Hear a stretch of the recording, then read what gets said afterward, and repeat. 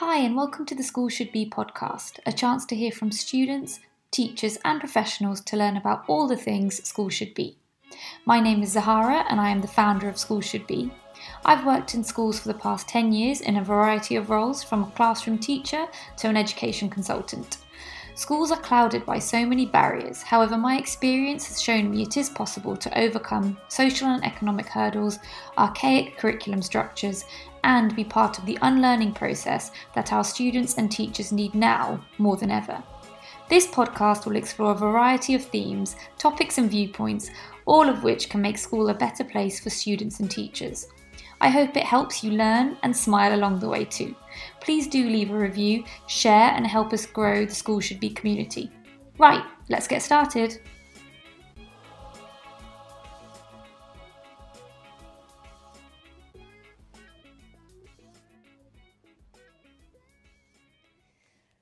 Hi everyone, and welcome to another episode of the School Should Be podcast. Today I'm really excited to be joined by Aleha. Hi Aleha. Hello. How you doing? Thanks for having me. No, thank you for being here. Aleha is a student in year 12, and she is going to be talking about invisible disabilities and what it is that we should know about invisible disabilities and how schools, students and parents can navigate them, can understand more about them, and also your experiences, right? Yes. So Lee, tell me a bit about yourself and why you care so much about this particular area.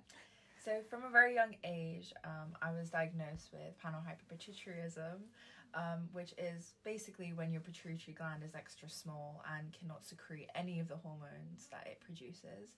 So slowly through the years, it was each function just started to stop working. Right. And I was exposed to the medical setting for many years now. And I feel like it is such an important topic to talk about on how you navigate your day-to-day life, because it is a chronic illness. So there's always that question that keeps coming up of how can I control something that I can't control? Yeah. Like, health is something that you cannot really escape because you find it within yourself. And that is why I find that I really want to help spread awareness and make people that have a disability or a medical condition feel more safe when they are out in public, when they're in school, in a social setting, because health is so up and down for everyone. So having a medical condition on top of that can just add more stresses to it. And just to caveat, we are actually at a school right now. Yes. So this is kind of core work because it's really important to spread awareness, like you said, and also just to people who don't necessarily have the same experiences as you, or a chronic illness or chronic invisible disability, just to understand what that is, because the very nature of it is invisible. Yeah. So can you say what it is again that you have? Sorry, I didn't catch it. Panhypopituitarism. I mean, I might have to ask you to spell that. Like, not right now.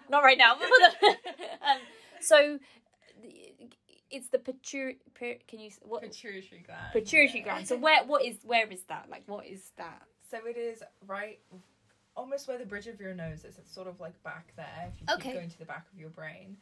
So it sits right there, and it is known as the master gland. So it controls things such as adrenaline, how we retain our water,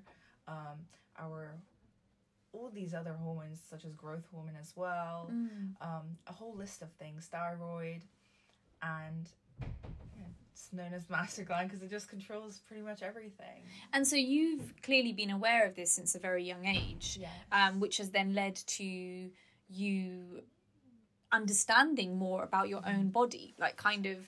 Because I think that's one of the things that can really, and again, I don't have a disability, so please correct me if I'm wrong, and but it can almost leave you feeling a little bit out of control of yourself, because like you said, it's something that's not in your control, but is a part of you which you have control over. Yes, exactly. Like when I was actually starting high school, so that's already like something that you're starting a new school, like from your primary school to now, and you're finding out who you are in general in high school and as it is. And that was when I was diagnosed with my diabetes insipidus, and that's the water retaining. So I had so much water non-stop, and I was not able to keep it down. So ironically enough, I was the most dehydrated that I've ever been. Wow, okay. And there was that lack of control of myself, and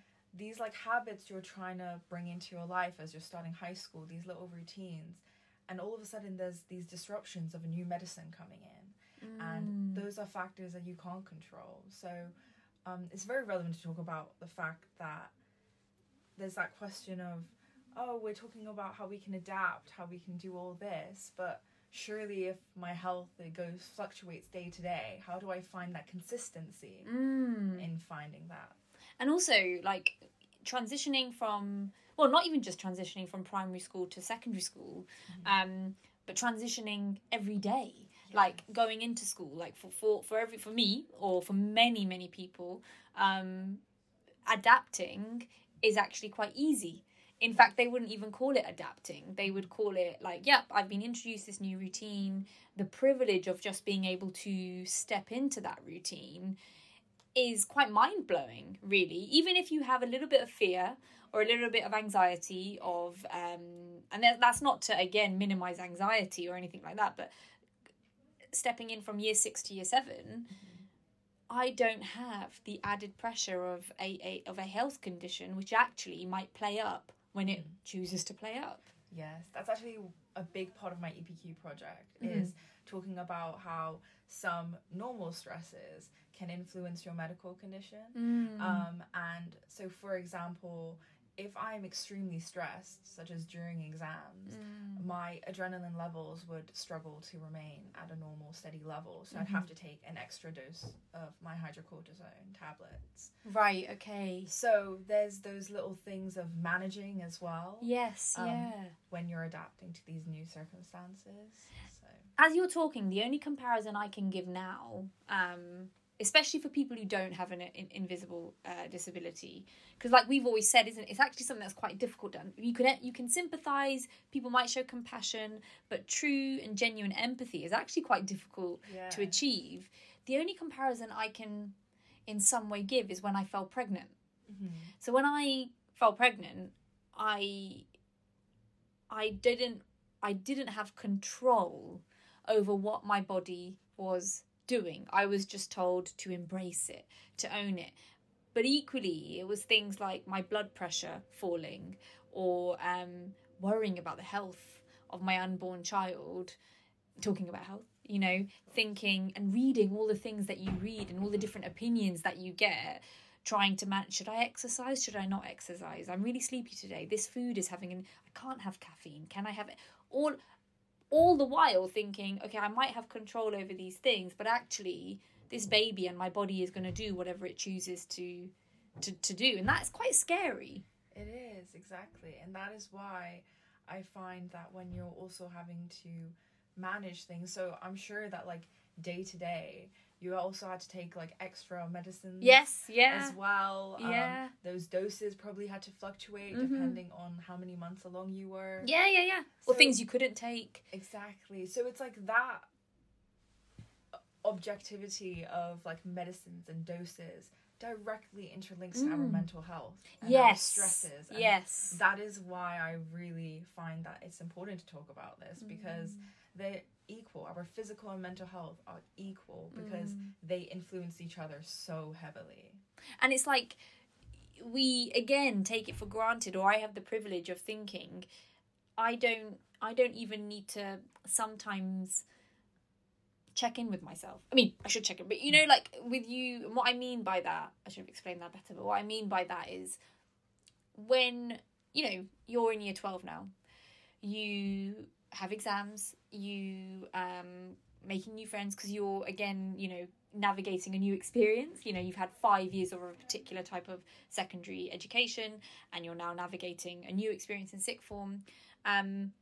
When things about your health kick in, that then has an impact on, I don't know, how you feel about a lesson, or can I talk to this teacher and tell them I know you can't see, or I appear in terms of society's vision of appearance of being happy and healthy and good, and but actually I am struggling in a way. And how have you managed that? Or I'd love to know your thoughts about that, because I think that's kind of what we want to get across, don't we, to teachers and to students and parents. Yeah, so I think the biggest thing is, I think right now personally in the system, I think there needs to be improvement with care plans. So the thing with invisible like disabilities and everything, people can all of a sudden be put into situations in where it can become more visible that they have some sort of condition. So for example, when my levels would drop, my adrenaline levels, I would get incredibly weak, and like my hand would start to shake, and all of a sudden it's like, this person's so healthy, sat in my class, and all of a sudden she's like in this state and where you're not sure of what to do. And I did worry quite a lot, and I find like I still do worry, oh, what if my adrenaline levels drop and I'm in a lesson, I'm in an exam, and they don't know what to do. And that is why I feel like every teacher should have a care plan. But the thing with care plans is, and I actually talked to someone else that has an invisible medical condition, and they also need a care plan, and they said many of the times teachers forget what to do, because of course they're not going to revisit that care plan, that student's care plan again and again every day. So when a situation of emergency comes up, lots of times they're quite stuck on what to do, like what's happening, and they're not 100% sure. So I think establishing that understanding between a student and a teacher of what really is your condition, and having that one-to-one talk with a student of like, I really want to know what is your condition, and that makes them more, that allows them to remember it more later down the line if there's an emergency. I couldn't agree with you more, because I think that's the very beauty of even me doing this podcast, is you get to know people a lot more in those, what I used to call break time conversations. You know, those conversations that you have with your teacher, like right at the end of the lesson, or if they finish an activity and I don't know, a random, they'll pick up on something that's being said, or I used to all the time. I used to love the gossip. But that's how and you remember, the art of conversation is so great, I think, for our memories and our cognitive, like just our empathy, processing, or even things like not even relationships. So if you are if like you said, with your invisible disability, if you're late to lesson, or if we think about the kind of standard practices of schools, because schools are obviously limited as well with regards to time, as we've spoken about before. There is so much pressure on teachers and students, and equally you don't always want to talk about your self, do you? Exactly, like in a lesson. But if you've had those opportunities to just, it doesn't even need to be a long conversation, just a few minutes here and there, straight away that develops a level of confidence, I think, in the relationship. So I feel that now that, and I've only known you a little while, but it's always been about, we've had really great conversations about your health. And I feel that I hope you don't, but if there was something that I needed to support you with, I'd have the confidence to sort of step in quicker. Exactly. Even if I didn't really understand first aid, but I don't even know how to verbalize that, but I'd just be able to step in and help you. And I guess that's kind of what you're looking for. Exactly, yeah. That's why I find it so important to start to spread awareness about, especially like rare diseases. It's Rare Disease Day today. Yeah, exactly. We're really talking about that too. Because lots of people may not know that something as simple as seizures can come in many forms. And depending on your medical condition or your disability, that can be a different reason why you would have that seizure. Something as simple as that, and people sometimes looking at that and being, oh, it has to be epilepsy or something like that. So there's also that need to focus on slightly rarer conditions as well, as well as ones that you would more commonly come across to make people feel more safe. Yeah. Which is why I feel like when we're talking about establishing that relationship between a teacher and a student, constantly, you know how you said, like, bringing it up and everything like that, I think that is why it's just, all it takes is one conversation, and it just sets the tone to like what that student's about and everything. And even not just with teachers, your peers. Yeah, exactly. Because, you know, I'd love to think that everybody's friends with everyone, but we just know that's simply not the case. They're just, some of them people are just peers that you know in class, colleagues. You know, how would you, because there's so much going on in schools, and as teenagers, you know, sometimes, quite rightly so, you know, your level of empathy is even developing, isn't it? Like, I remember being a teenager, I have a way higher level of empathy now. Like, I feel like, you know, the kindness was there, level of understanding was there, but I had a lot to learn, right? Like, I'm a lot older than you now. Do you know what I mean? Those life lessons have come into play. How can, because a teacher is one person, usually in a class of 30 or 30 plus, how can we encourage more education or more understanding about invisible disabilities and disabilities in general amongst your peers? Yeah, so I think that's really important as well, because it's quite hard always putting all the pressure on the teacher on what to do in case of an emergency. And I feel like the biggest fear when you have a disability is wondering, how will your friends treat you differently? Will they treat you differently? But as we've touched on before, all it takes is just asking your friend if they are okay with sharing it with you. I think that's the biggest thing, is making sure that they're comfortable, because everyone's at a different stage of realizing it. If they were just diagnosed, then they may not be comfortable with talking about it just yet. But when your friend is, just asking them, oh, in case of an emergency, what do I do?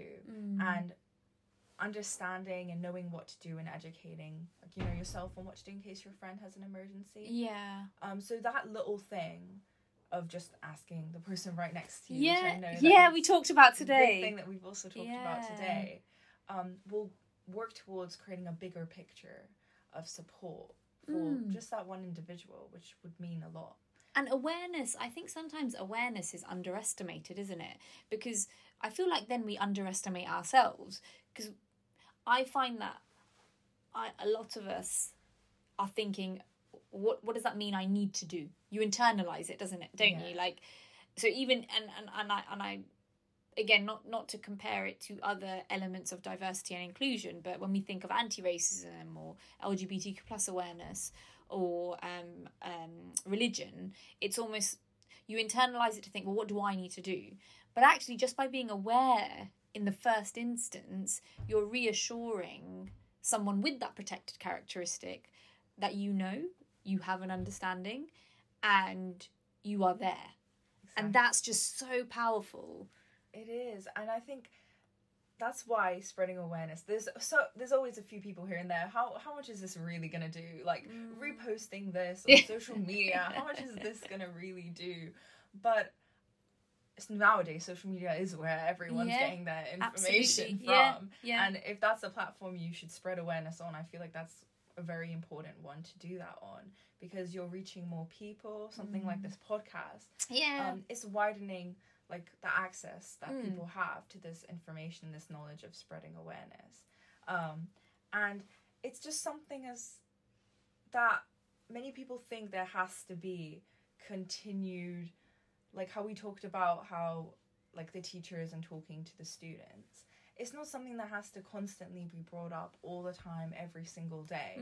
It's educating ourselves, and as you said, internalizing it, so that when the scenario comes and where it needs to be necessary, such as an emergency, we know what to do because we've been educated on it. And I feel like people think that spreading awareness, it's so much effort, it's too much effort, I have to do all this every single day, I have to ask, I have to do this, when that's not the case. I couldn't agree with you more. It's like, I don't know, going back to social media, I don't know whether social media has exacerbated the fact that because you scroll and you see, I don't know, 20 different posts about the same thing but in a different way.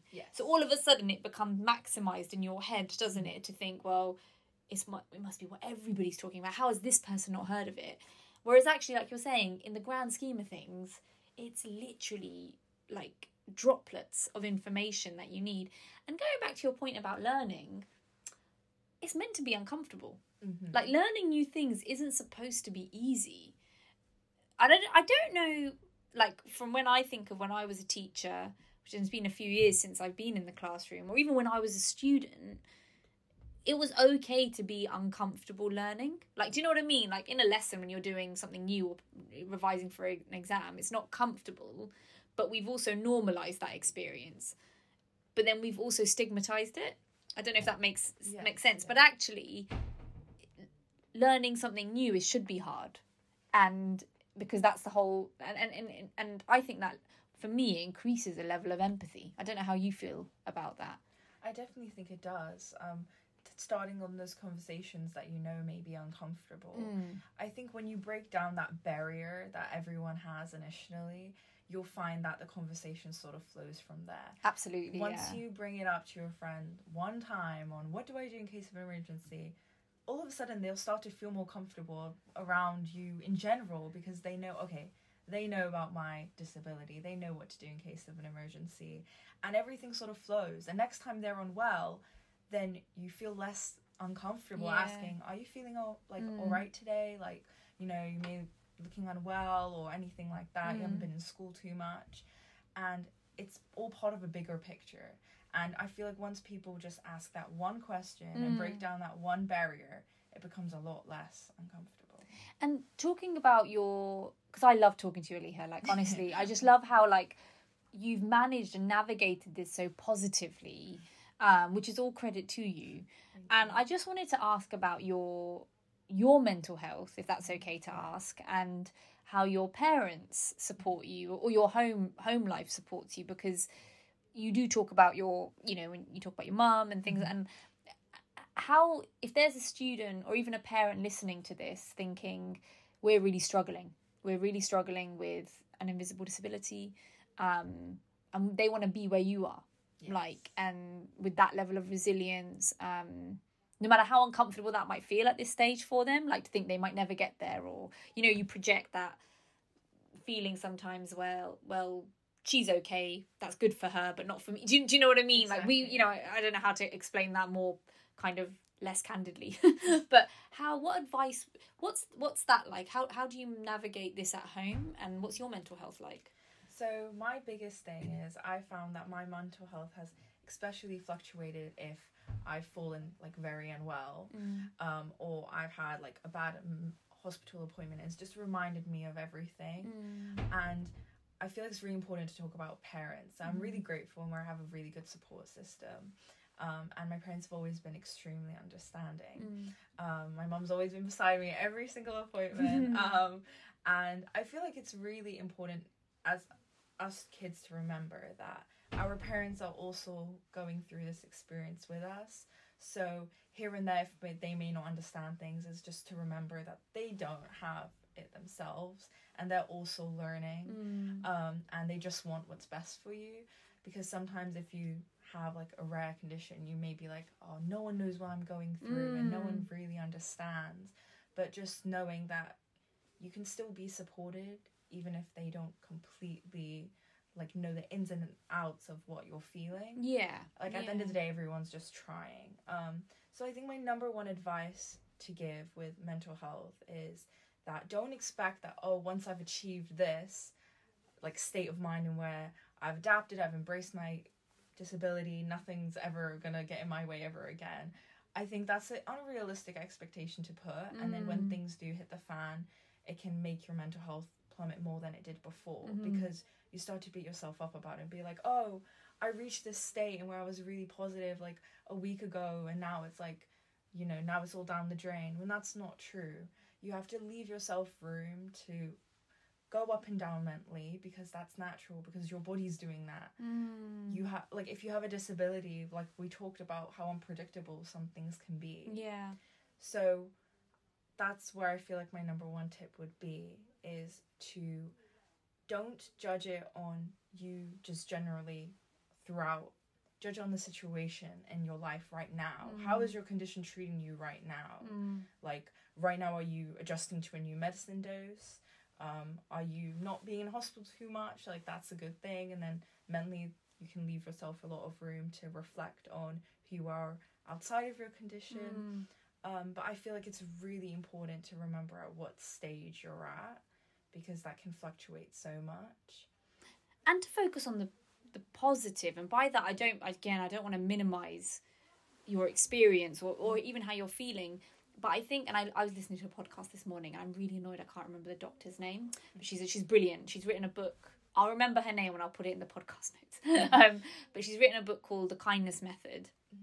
And she was talking about self-talk and how we talk to ourselves, which I think is really linked to what you're saying, because I would never, when I'm having, like when you're having like you said, feeling quite low or annoyed about your condition, or you're just annoyed, you would reassure a friend. Exactly. And you would remind that friend, or kind of either, I think, again, I don't want to quote her exactly because I might be completely wrong, but my interpretation of it was you affirm their discomfort, and it is rubbish. It is rubbish that you feel like this right now. You also try to remind them of the things, of how great they are, or of how well they've managed, or that this is 5 minutes out of the 24 hours. And you almost need to give that advice to yourself, because I'd happily give it to you. Or like, even when I say to a student, I'm going back to teaching, embrace failure. Failure's great. You always learn from failure. Failure's rubbish. Like, I remember, do you know what I mean? Like, it's that feeling where I'm like, sometimes I'd talk to them and I'd be like, okay, this is what I need to tell them. I agree. Every entrepreneur on Instagram is saying that, we all need to fail. We all need to fail well. But it feels rubbish. Like, failure is a horrible feeling. You do kind of need to mope around for a bit. And then you just need to remind yourself, okay, there are 50 other jobs I can apply for, or this is one essay compared to 20 essays. In terms of your condition, and sort of like you said, you have had like episodes where it has been quite bad, like one that you mentioned last week. But I loved how just before we started recording, you said so positively, but now I know how to manage this if it was to happen. And as you were saying that, I was like, that is such a positive reflection.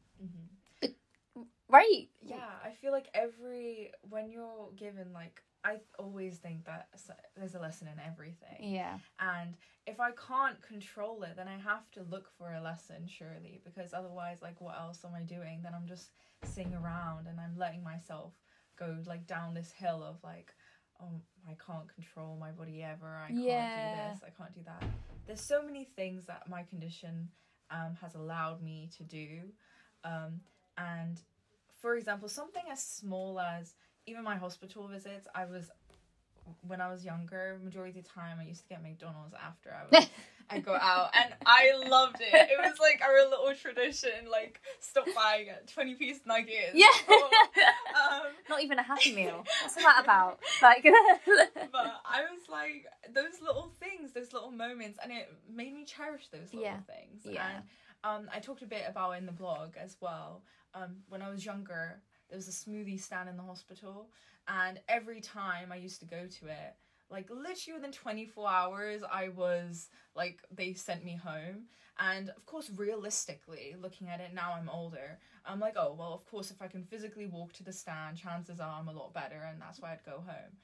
And I feel like subconsciously I knew that when I was younger, but I chose to believe that, oh, this little smoothie's magic. Like, this little smoothie is going to send me home. Yeah. And that's fine. You can morph whatever situation into whatever crazy piece of imagination that you want. And I feel like that was especially important when I was, like, a kid, because what other way was I able to cope with everything? But even now, I find myself just looking at the smallest little details. I remember one time, again, I was really sick, and I came out of the hospital, and it was raining, and my mom was like, oh my goodness, it's raining and everything. And I was just like, I'm just happy to feel something, the fresh air, besides the hospital air instead. And my mother just looked at me like, not you appreciating full-on rain, torrential rain. Pretty sure she did not like it, getting her keys and everything in the rain, but I was so happy. I literally just took a photo of the rain, and I went to the car, and I felt it on my skin, and I was just like, oh, finally, like, I feel something, you know? I love that! Things. Oh, Aleha, you are like, that is such a, we need more people like you in the world. No, genuinely, because it does come... You said that it was especially important when you were younger. But I think it's not especially important. I think it's intrinsic to growing up. Like the stories you tell yourself or the stories you hear from others when you're younger, when your mind and your brain is still malleable and you're a sponge, aren't you? And like some people say, oh, you're patronizing teenagers and kids when you say that. And I'm like, no, I'm not, because sometimes we expect them to grow up sooner than they actually should, right? Yes. Like, and you are managing this extremely maturely, but equally, that positive story that you told yourself, that gave you drive, it gave you motivation, it's optimistic. It's something that then helped you navigate and focus on the positive, which is the majority of your life. Because again, it's really important to emphasize here that as much as you're here talking about your invisible disability, you're still Aleha. You're not defined. It's a massive part. I remember when you gave the presentation to year 12, you described it as your superpower. And you didn't do that to minimize it, but you did that to say it's a celebrated part of your character. It's why you are so positive and so, I don't know, humble, and so like the way you do talk with quite a bit of wisdom, Aleha. I think, a few adults could learn a few things from you. But do you know what I mean? Like it's not to minimize it or maximize it. It's a part of who you are. You live it, you breathe it.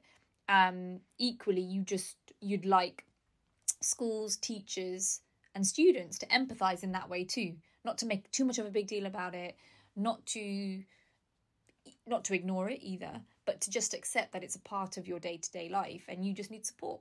Exactly. That's why I did talk about this in my event, about embracing and understanding your condition as part of who you are. When I was really young, this is just my opinion. I feel like some people may disagree, but when I was younger, lots of people said that your condition is like separate from you. It doesn't make you who you are. And for me, that has a chronic illness, that really complicated things in my head. Because I'm like, okay, so there's just this separate part of me that's going to linger forever. So then that's why I decided to take control over that and embrace it and be like, what has this given me? Yes, instead? yeah. I mean, me talking to you today, yes, helping spread awareness. I would not be able to do that if I never had my condition. Absolutely. And I wouldn't be able to appreciate the little things that I do without my thing. My mother always used to tell me when I was younger, my growth hormone injections, I had them since I was around like 3-4 years old. I was very young.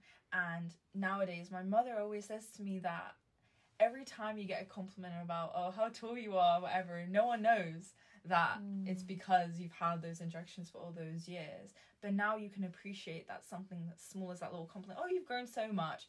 Everyone else is pretty much, oh yeah, thanks. Like, it's the standard thing. You see an auntie after so long.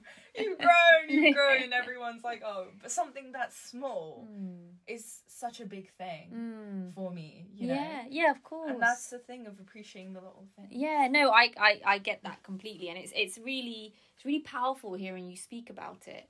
Because, again, I don't think, when you said that, like, and it's interesting that people will say to you that they're doing it to make you feel confident that your disability doesn't define you, it's not a part of you, when actually, when you just said that complicated things more, because it is a part of you, and that an adult is almost trying to reassure you, but actually, and this is I mean this constructively, if that's the right word, is by saying that they are subliminally or subconsciously making you assimilate into the majority, which isn't needed. You can be yourself, and you can just be you, without needing to separate your disability from you. I think the same applies to, or the similar can apply to race. It can apply to religion. I think what we do need to call out, though, which I think is really important, which is why I think there's a mixed message here. What needs to be called out are people or actions which discriminate. Yeah.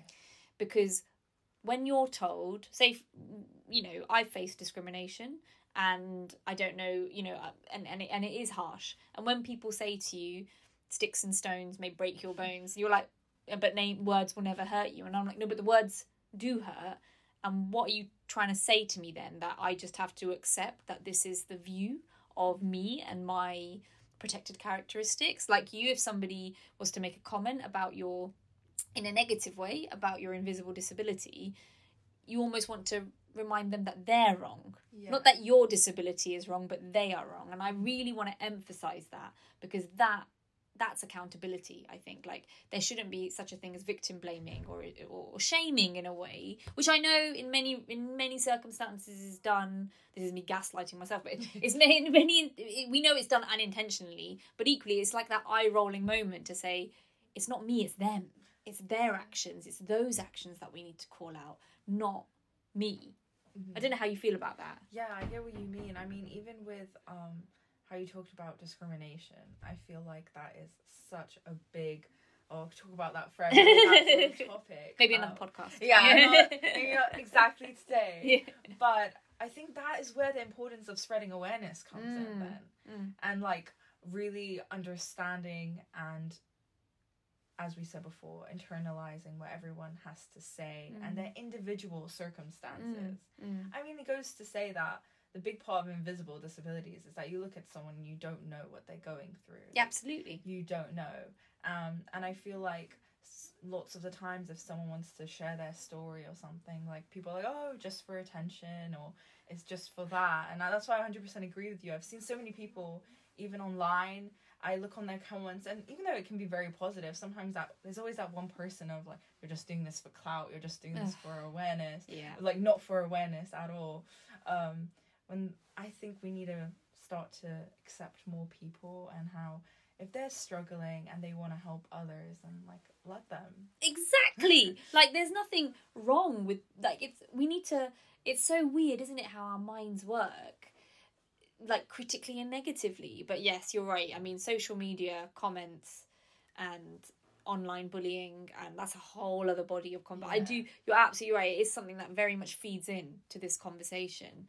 Aleha, it's been so lovely to talk to you. And if you had to leave, what would be one, not to put you on the spot, but like a message or something you would want to remind or people to remember about invisible disabilities? Biggest thing is to educate so that people feel more safe. And second of all, if you suffer from one yourself, give yourself space and time depending on what phase in your life you are at. Don't set a tone forever in where I will forever be happy with my condition or I will forever hate it. Give yourself room to go up and down, because that's only natural. Thank you so much, Aleha, for your time. And I know that, I'm going to sound like a proper teacher now, but you are going to go on to do some great things, because this is something that you want to keep doing. Yes. You're going to keep working on this, post-uni work, to keep raising awareness for young people, because you've been in such a great and privileged position where you've had that support network. Obviously, it's not been an easy ride either, but equally, you spoke so lovingly about your family and your friendship and your friends, and you just want that for everyone. And yeah, happy to support it. Thank you so much for your time. Thank you so much.